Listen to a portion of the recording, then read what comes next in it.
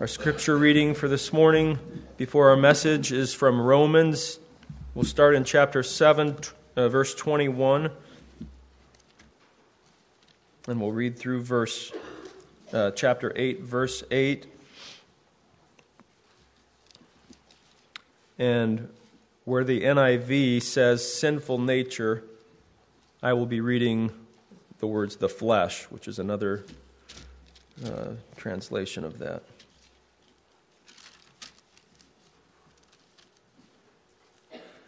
So we'll start in Romans 7:21. This is the living and active Word of God. So I find this law at work. When I want to do good, evil is right there with me. For in my inner being I delight in God's law, but I see another law at work in the members of my body, waging war against the law of my mind and making me a prisoner of the law of sin at work within my members. What a wretched man I am. Who will rescue me from this body of death? Thanks be to God through Jesus Christ our Lord. So then I myself in my mind am a slave to God's law, but in the flesh a slave to the law of sin. Therefore there is now no condemnation for those who are in Christ Jesus, because through Christ Jesus the law of the Spirit of life set me free from the law of sin and death. For when the law was powerless to do For what the law was powerless to do, in that it was weakened by the flesh, God did by sending his own Son in the likeness of sinful man to be a sin offering. And so he condemned sin in sinful man in order that the righteous requirements of the law might be fully met in us, who do not live according to the flesh, but according to the Spirit. Those who live according to the flesh have their minds set on what that nature desires, but those who live in accordance with the Spirit have their minds set on what the Spirit desires. The mind of sinful man is death, but the mind controlled by the Spirit is life and peace. The sinful mind is hostile to God. It does not submit to God's law, nor can it do so. Those controlled by the flesh cannot please God. Let's hear God's word preached to us.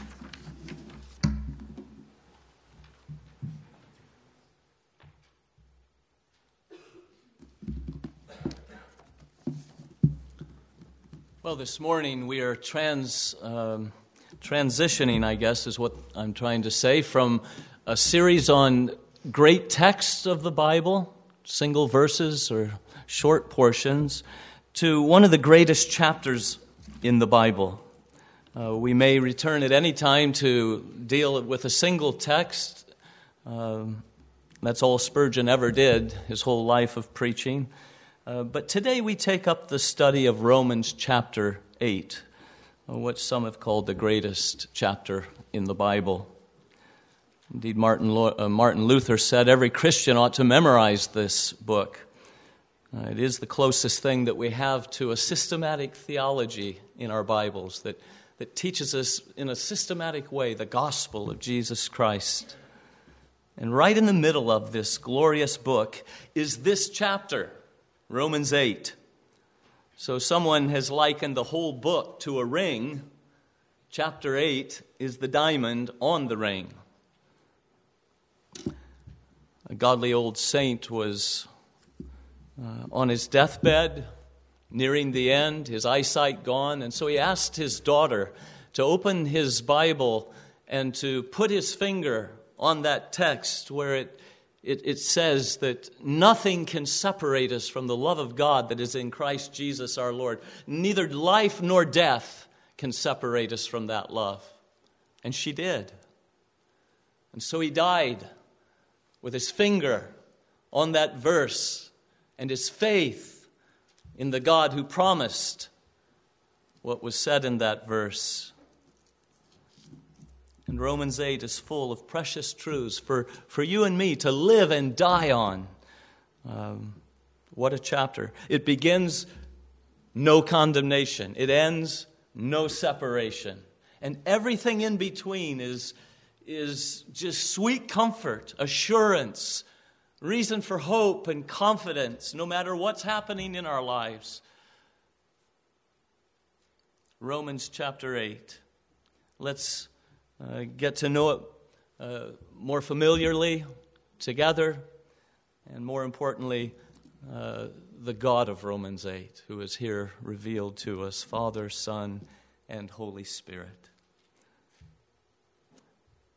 So we come to these first 4 verses. I've given a title to each verse, and the first point this morning is no condemnation.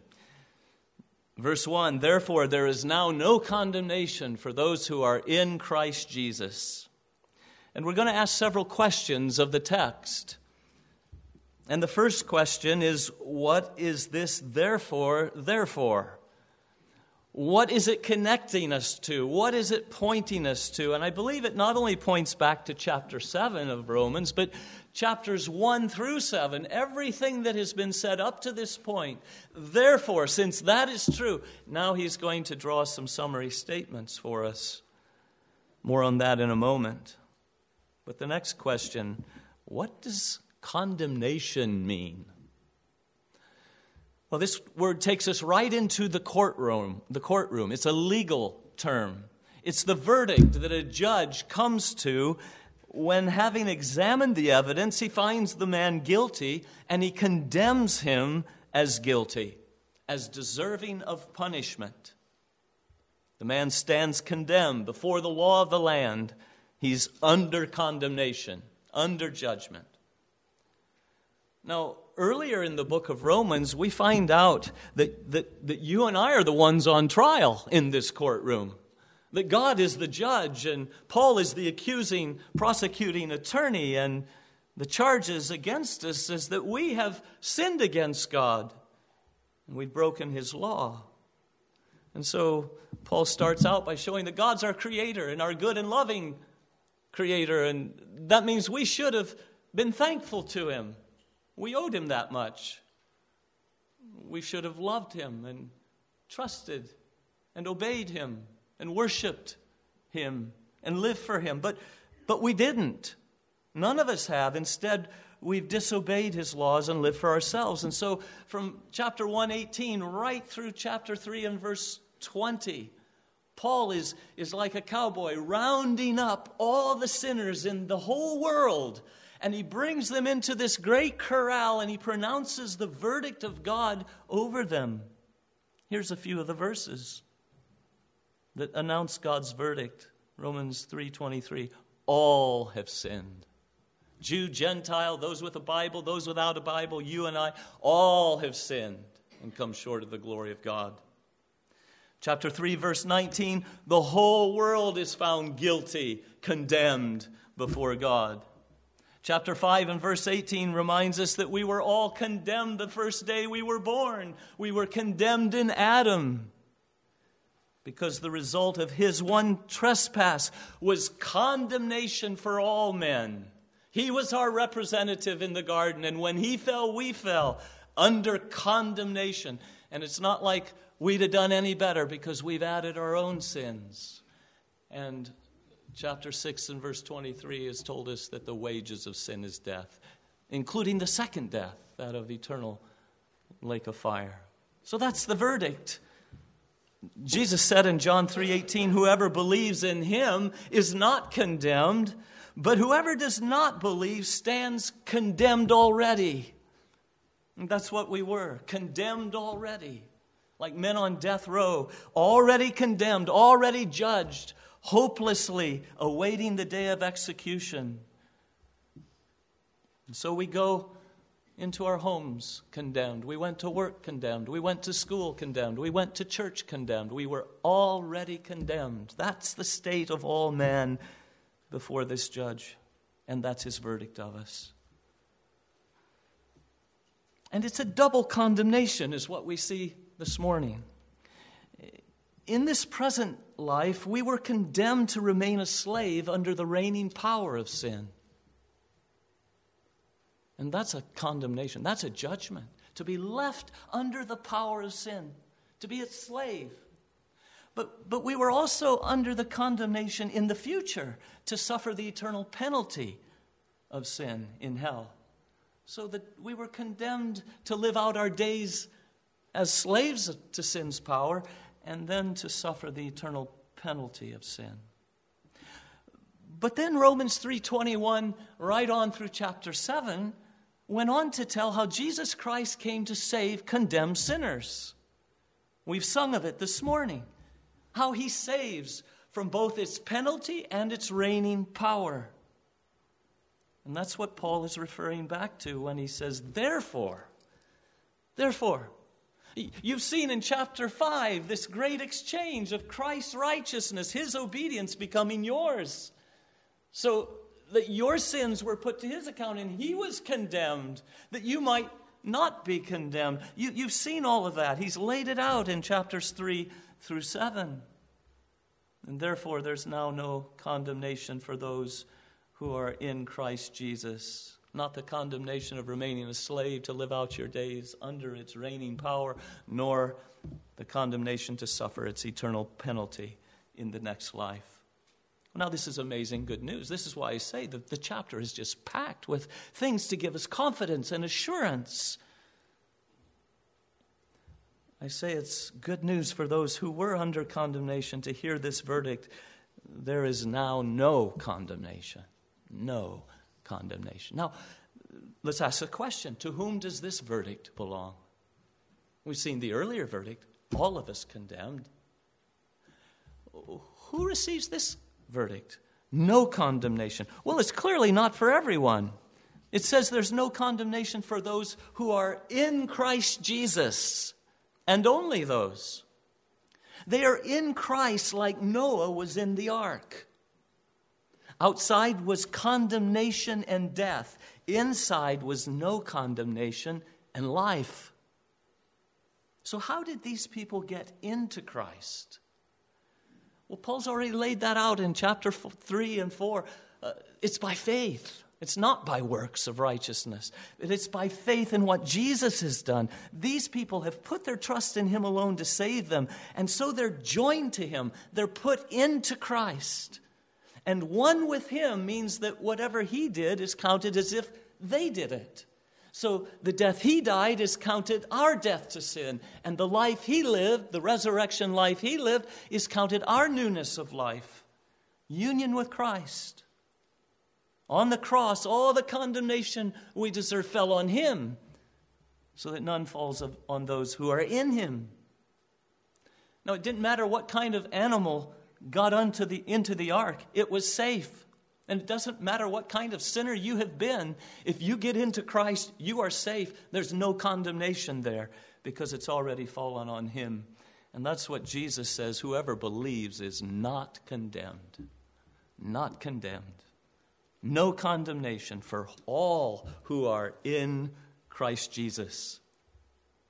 So that becomes the most important question this morning that I have to ask you. Are you in Christ Jesus? And we'll see further descriptions of the one who's in Christ Jesus. But let's ask the question, when is this happy condition enjoyed of no condemnation? When is it enjoyed? And you notice there is now no condemnation for those who are in Christ Jesus. This is a present reality. So, dear believer, you don't have to wait to the final judgment to find out what the judge's verdict is going to be. It's already been pronounced. And that's no small part of the joy and peace that comes from believing. To know what that awesome day is going to be when each one of us must stand before the judge and give an account of our lives. We know the verdict right now is no condemnation if we are in Christ. He was condemned on the cross that I might never be. Not a drop of wrath remaining in the cup. He drank it all for me. There is no condemnation left for me, none whatsoever. And so in Christ, you see, there is no condemnation. So we don't have anything of the wrath of God in hell hanging over our heads. We don't need to invent a purgatory where we can pay for our sins before we get into heaven. Jesus has paid them all. There is no condemnation left for us. And so in Christ, we're saved from the eternal penalty of sin.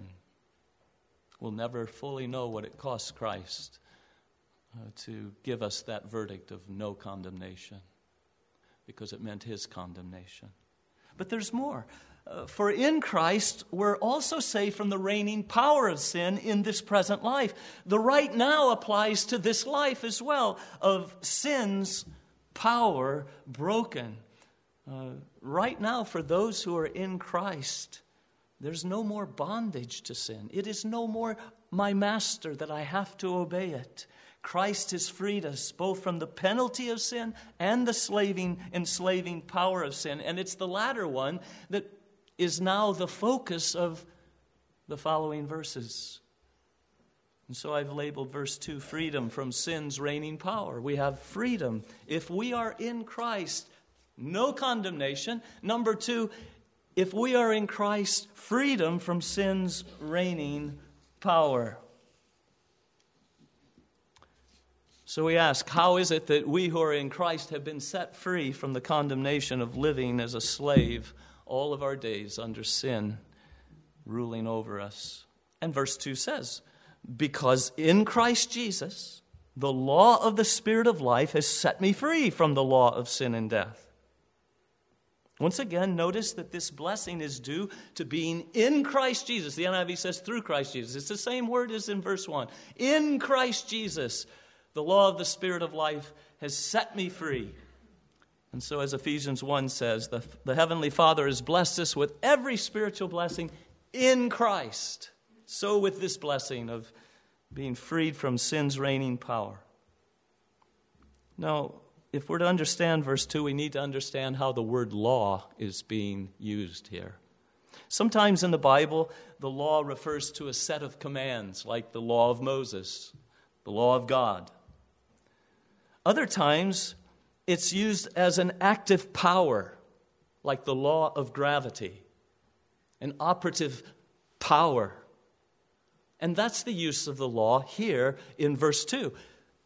Paul jumps from one use to the other, the law of God, the law of gravity, the active power kind of law. If you just look back to chapter 7, verse 21 to 23, you see the way he jumps back and forth in the way he uses the word law. But he speaks of indwelling sin. The sin that lives in us is an active power, like the law of gravity. The law of sin is a powerful active principle within. So I find this law, verse 21 of chapter 7, I find this law at work, that when I want to do good, evil's right there with me. For in my inner being, I delight in God's law. There it's commands. But I see another law at work in the members of my body, waging war against the law of my mind and making me a prisoner to the law of sin at work within my members. You see, the law of sin is this active, powerful principle within. So here in our text, verse 2 of chapter 8, Paul speaks of two active powers operating within. First, there's the law of the Spirit of life.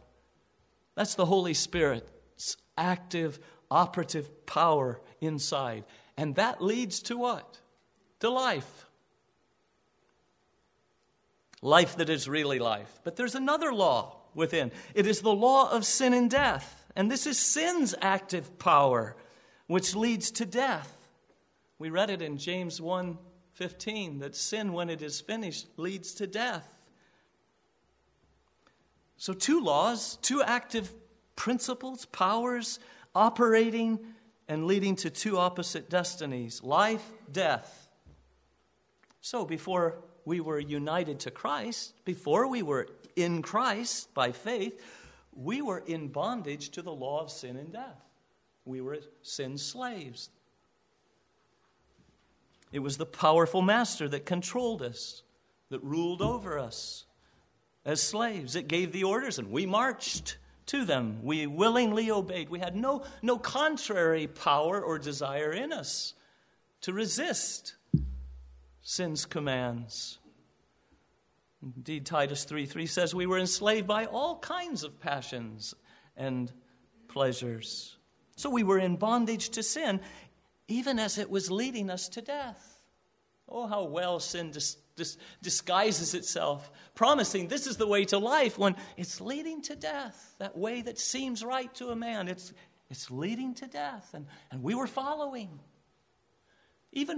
And so we were slaves, even though we thought we were free. We thought we were free people, free to do my own thing. Oh, but what was my own thing? It was sin's thing, exactly what sin wanted me to do. And I didn't see it and didn't know it, but sin had his hook in my nose, and I was going wherever he led me. I was a slave to sin. It was my master. As Jesus says in John 8:34, everyone who sins is the slave of sin. And that was us under the enslaving power of this law of sin and death at work within us. But when by faith we were placed into Christ, we received the gift of his indwelling Holy Spirit. And the law of the Spirit of life is the Holy Spirit's active power now operative in my life. He is now the predominant power and force, the third person of the Trinity, now at work in me. So verse 2 says that in Christ Jesus, the law of the Spirit of life has set me free from that law of sin and death.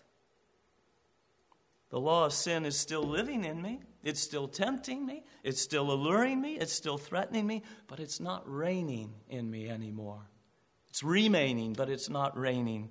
A stronger operative power has come and set me free from sin's enslaving power. And that is the law of the Spirit, the Holy Spirit of life. Let me illustrate it this way. Think of the law of sin as the law of gravity. Gravity is an active power that is pulling us downward. Now, most of the time you're not aware of it, but it's acting right now. It's why you're not floating up into the air. It's holding you on your seat.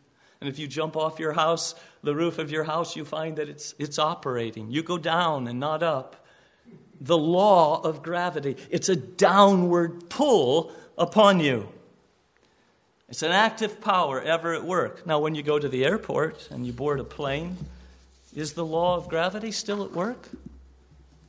Yes, it is. It's what's holding the airplane down on the ground. But there is another law, another active power operating in the plane, powerful engines enabling it to arrive at a speed whereby it overpowers the forces of gravity that are pulling it down. And so you're able to lift up and go up into the air. Two forces at work. Gravity pulling down, but a stronger power lifting up. That's what it is for the Christian. Yes, we still have the down drag of sin, that law of sin, that principle of sin within us. But we have a greater power. It is the power of the Holy Spirit himself that has set us free from the power of sin and death. So we can now please God. We can now obey him. We can now do what he wants us to do. And we're no longer led about as slaves to sin, who can do nothing but sin. Now, our obedience is not yet perfect as we would like it to be, but it's real. So here's encouragement for the Christian in our ongoing struggle of sin. Paul's just talked about it in chapter 7. That's enough to make you depressed, but he's wanting you to be encouraged. You're not what you used to be. And if you were what you used to be, you wouldn't just have a struggle with sin. You would be its slave. Oh, but in Christ, we have received the Holy Spirit as this greater power than the power of sin and death. I'm not saved yet from sin's presence, from its influence. It remains to harass me and to retard my progress in holiness. But the law of the Spirit of life is now the dominant power within, setting me free from the law, the enslaving law of sin and death. Now, all of this is in Christ Jesus. Oh, what do we owe to our Savior Jesus? It's only because of him, through him, and being in him that the Holy Spirit becomes ours and comes to dwell in us. It is through him who breaks the power of reigning sin and sets the prisoner free. So we've seen these two encouragements. No condemnation for those who are in Christ. And secondly, freedom from the reigning power of sin for those who are in Christ. Now the third point is that God the Father condemned sin. Verse 3, God the Father condemned sin. And what we see is that our salvation is a Trinitarian salvation. We've already hit all three of the persons of the Trinity as we come to verse 3. They're all actively involved. And verse 3 tells us what God the Father did through his own Son. He condemned sin. Verse 3, for what the law was powerless to do, in that it was weakened by the flesh, God did by sending his own Son in the likeness of sinful man to be a sin offering, and so he condemns sin in the flesh. We're told that what the law could not do, God did. Well, what we're talking about now is the law of commandments. What the law of God alone could not do, God did. What is it that the law could not do? Well, it couldn't save us. It couldn't save us from condemnation to hell. It couldn't save us from condemnation under the power, the reigning power of sin, to live a life under sin's power. The law can and does inform us as to our duty. The law does command us. But it can't empower us. There's no power to enable us to do what it says. No amount of do's and don'ts will ever bring us into line with its requirements. In fact, Paul has already said in chapter 7 that the law is so far from breaking sin's power over us that it actually stirs up the passions of sin within us. The law does that. So take the 10th commandment, for instance. You shall not covet. What does Paul say? When that law came to him as an unbeliever, what was its effect upon him? Chapter 7, verse 8. Sin seized the opportunity. That sin principle woke up inside of me and seized the opportunity afforded by the commandment and produced in me every kind of covetous desire. You see, when I heard you shall not covet, I found my heart coveting everything. It's kind of like you sit down on the airplane and the person announces to disable a smoke detector is a federal offense punishable by fines. And you say to yourself, I never even thought about doing that until you told me I can't do it. And now since you told me I can't, there's something in me that wants to. It stirs up a desire within. And that's what Paul says. The response of a sinful heart when God's law comes and says, you shall not, there's something that awakens sin to say, just because you said I won't, I will. We see it with Eve as she fell, and we all follow in the same thing. And that's what Paul says. You see, the law was not able to give us the power to obey it. It rather stirred up sin within us. So the weakness is not due to some fault in the law. You see that? This weakness was that the law was somehow to be charged with a fault. No, the law is good. It's righteous. It's holy. There's nothing wrong with God's law. It's the best thing there is. It's indeed, as we read in James 1:25, it's the law that gives liberty. But rather the weakness and inability is due to man's flesh. We were in a hopeless condition. When you mix God's law and my flesh, it only leads to more sin. What the law was unable to do, God did. Chapter 7, verse 5, when we were controlled by the flesh, the sinful passions aroused by the law were at work in our bodies so that we bore fruit for death. So the law is no savior for sinners. That's a big point in the book of Romans, isn't it, for Paul to make? Because all of us think that if we just do something, we can make ourselves right with God. And he says, what the law could not do, it can't save you. But what the law couldn't do, God did. God did. And he did it by sending his own beloved Son, his Son from eternity. The Father paid an enormous price to set us free from sin's penalty and power. He didn't withhold his Son, but he sent his one and only Son to save us from sin's tyranny and reign of death. You see how Paul traces all the initiative of our salvation back to the heart of the Father. God so loved the world that he gave his Son, you see. And that's where he's going to end up in Romans chapter 8. And nothing can separate us from that love of God, which is in Christ Jesus our Lord. In Christ Jesus. It starts in the Father, and it ends up this love of God in Christ Jesus. What humiliation that he sent his Son in the likeness of sinful men.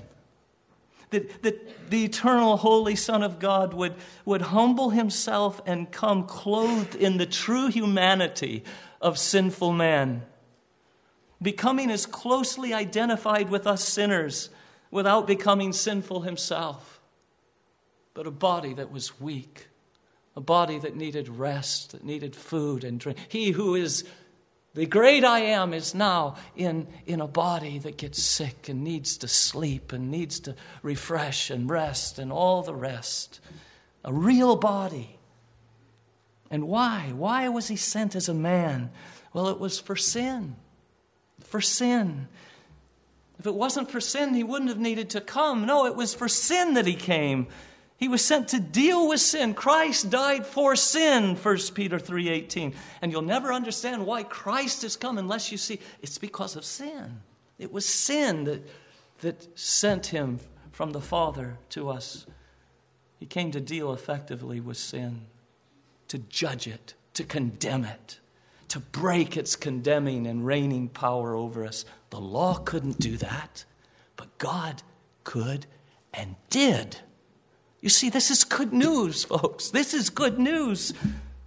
And so he, the Father, in the Son, he condemns sin in the flesh, in the humanity, the human nature of Jesus Christ. Man had sinned. Sin was condemned in a man, the perfect man, Jesus Christ. The eternal Word was made flesh, flesh and blood, true humanity. John 1:14 says. And so God sent his Son, who was made man for us. And then he made him sin for us. And then he was made a curse for us. He was condemned for us as he stood in our place as that substitute man. It was damnation for him that there might be no damnation for us. He endured our hell that we might enjoy his heaven. He was condemned that I might never be. But there's something more being taught here. Not only is that true, when it says God condemned sin in the flesh, this is saying that sin itself was judged. Sin was judged on the cross. God condemned sin. He overthrew its power. What does sin do? It has the power to condemn us. But God judged sin and condemns sin so that it no longer has any condemning power for those who are in Christ, and it no longer has any ruling power for those who are in Christ. He strips sin of its reigning power over his people. He's already spoken of that in Romans 6. But our old master sin that held us in bondage was itself condemned to free us from slavery to it. So you see, there is freedom from sin flowing from the cross, where God judged sin in his Son. As Jesus says, if the Son will set you free, you'll be free indeed. Not only free from condemnation of the penalty, but freedom from the condemnation of its reigning power in your life here. Now, why did God do all of this? Why would he give his Son? Why would he condemn sin in his Son?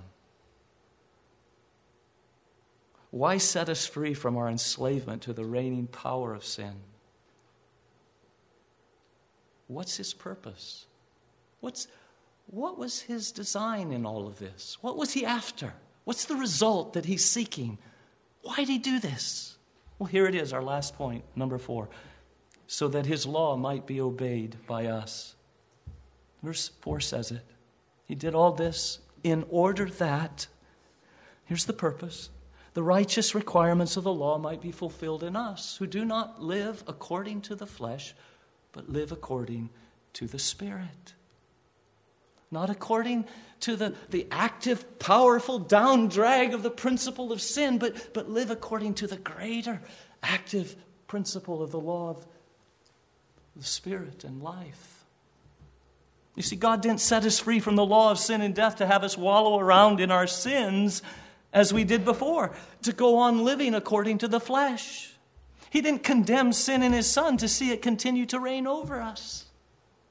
He didn't put his Spirit into our hearts to see his righteous laws continue to be trampled upon. No, he did it to honor and magnify his law by having us obey it. He did it to restore the righteous image of Christ in us, to make men and women like his Son who love and obey his law. And I'm afraid this point is little understood by professing Christians in our day, at least in the West. So let's not miss it. The end goal, you see, of this great salvation, of Christ coming and God condemning sin in him, the end goal is to see a new humanity living according to God's righteous and good laws, doing his will here on earth as it is done in heaven, and all that he might be glorified by our willing obedience. So how do we keep the righteous requirements of the law? Where do we find active power to produce obedience to God's commands? We saw it's not in the law. What the law couldn't do, God did, and he did it by giving us his Holy Spirit. The law of the Spirit of life in Christ Jesus has set us free from the law of sin and death. And we no longer live according to the flesh, but according to the Spirit. That's who we are. I want you to see that. That is not a command. You're not here being told in verse 4, you need to live according to the Spirit and not according to the flesh. This is no command. It's a description of those who are in Christ. It's a description of those who have been set free from the law of sin and death. It's a description of those for whom Christ died and freed from the condemnation of sin's penalty. They don't live according to the flesh anymore like they used to. Now they're living according to the Spirit. It's a description of those who have no condemnation. And it's not saying that we do that perfectly. No, he's just laid that out in chapter 7. We don't do anything perfectly and like we wish we did, but we do it really. We are following Christ. That's what a disciple is. We are obeying his commands. And when we don't, we confess it and we turn from it. That's the description of a Christian. We'll see more of that as the next section of Romans 8 unfolds. But this is all part of the present tense now, right now. Those who are in Christ are living according to the Spirit and not according to the flesh. That's good news. The good news, you see, is that we're not left on our own to live this way. No, what God requires, God enables.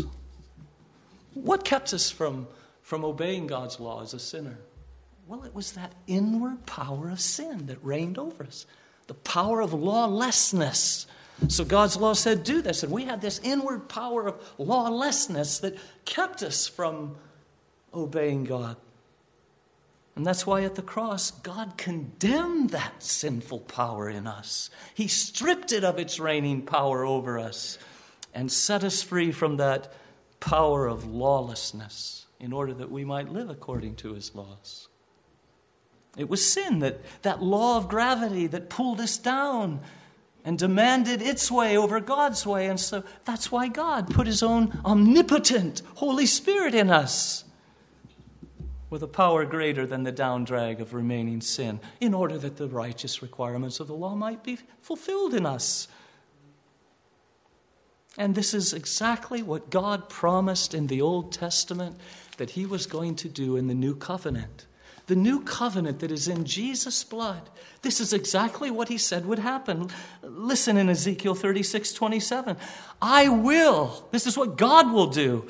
It's something that the law couldn't do, but it's what God does in Christ. I will put my Spirit in you and move you to follow my decrees and to be careful to keep my laws. I will do that. And the New Testament sees those promises fulfilled in Christ. It's God who is at work within you, giving you both the will and the power to act according to what pleases him.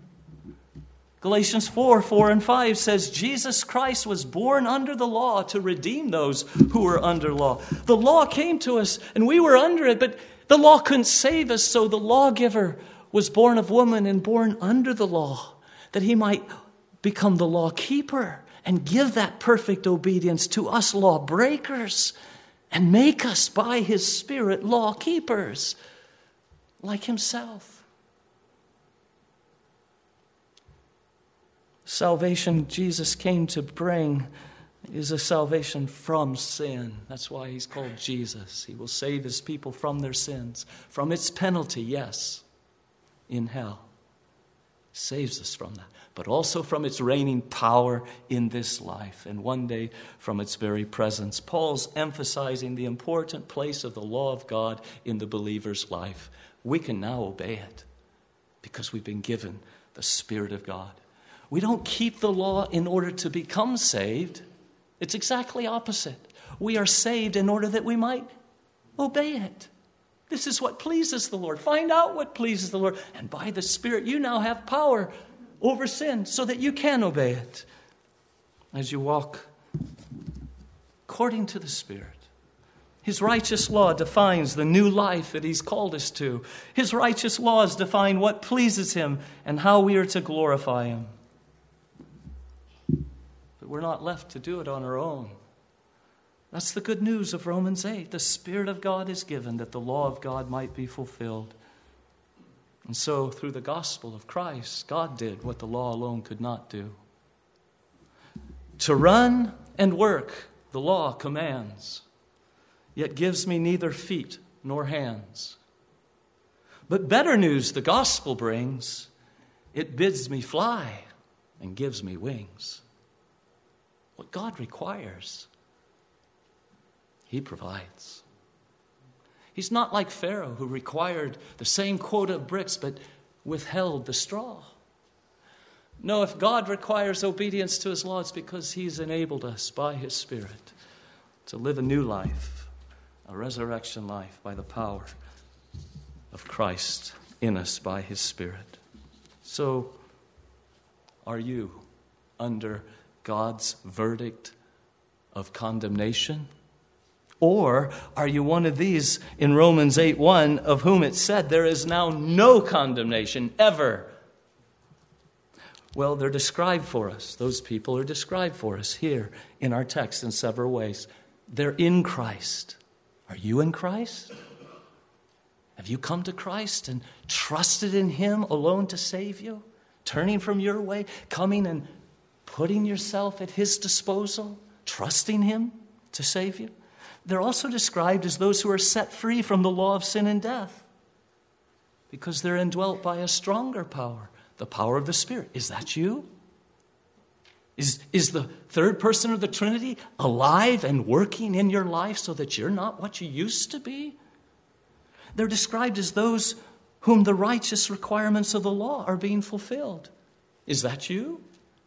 That God's law means a lot to you and you order your life according to it, because that's what pleases him. And they're described as those who do not live according to the flesh, but according to the Spirit. You have the list of those things, what the flesh produces and what the Spirit produces in Galatians chapter 5. Read it and see. Which list describes you? Do I live according to the flesh or according to the Spirit? So, are you one of whom it said, no condemnation? Don't deceive yourself. None are in Christ who do not live according to the Spirit. None are in Christ that do not by the Spirit obey God's law. And let me say this before we close. If you are not in Christ, every moment you remain outside of Christ, you're a breath away from eternal torments. Oh, it's an urgent matter. You need to get into Christ, to get into Him by faith. And what you find when you do is you get everything you need in Christ. The answer is, if I'm not in Christ, the answer is not, well, I've got to try harder to keep God's law. No, the law will not save you.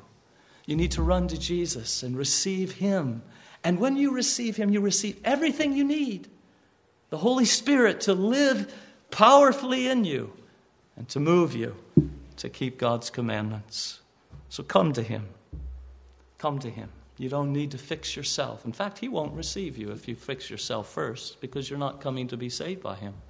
You see, He's the Savior, you're the sinner. That means He must do all the saving.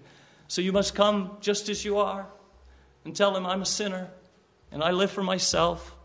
And I don't know anything about this power that enables me to live a new life in Christ. I don't know that. I don't have that. I'm not in Christ, but I want to be in Christ. I don't want condemnation hanging over my head. I don't want to live as a slave of sin. And He'll receive you. Trust Him. Take Him at His word. He's just that good. And that's why Romans 8 is such a precious chapter in our Bibles. And if you're in Christ by the Holy Spirit, walk worthy of your high calling as one who's been set free from condemnation, the condemnation of sin's penalty and sin's reigning power. Can it really be? Can these things really be true? That's what we sing in our closing hymn. And can it be? Stand and sing with me from the overhead.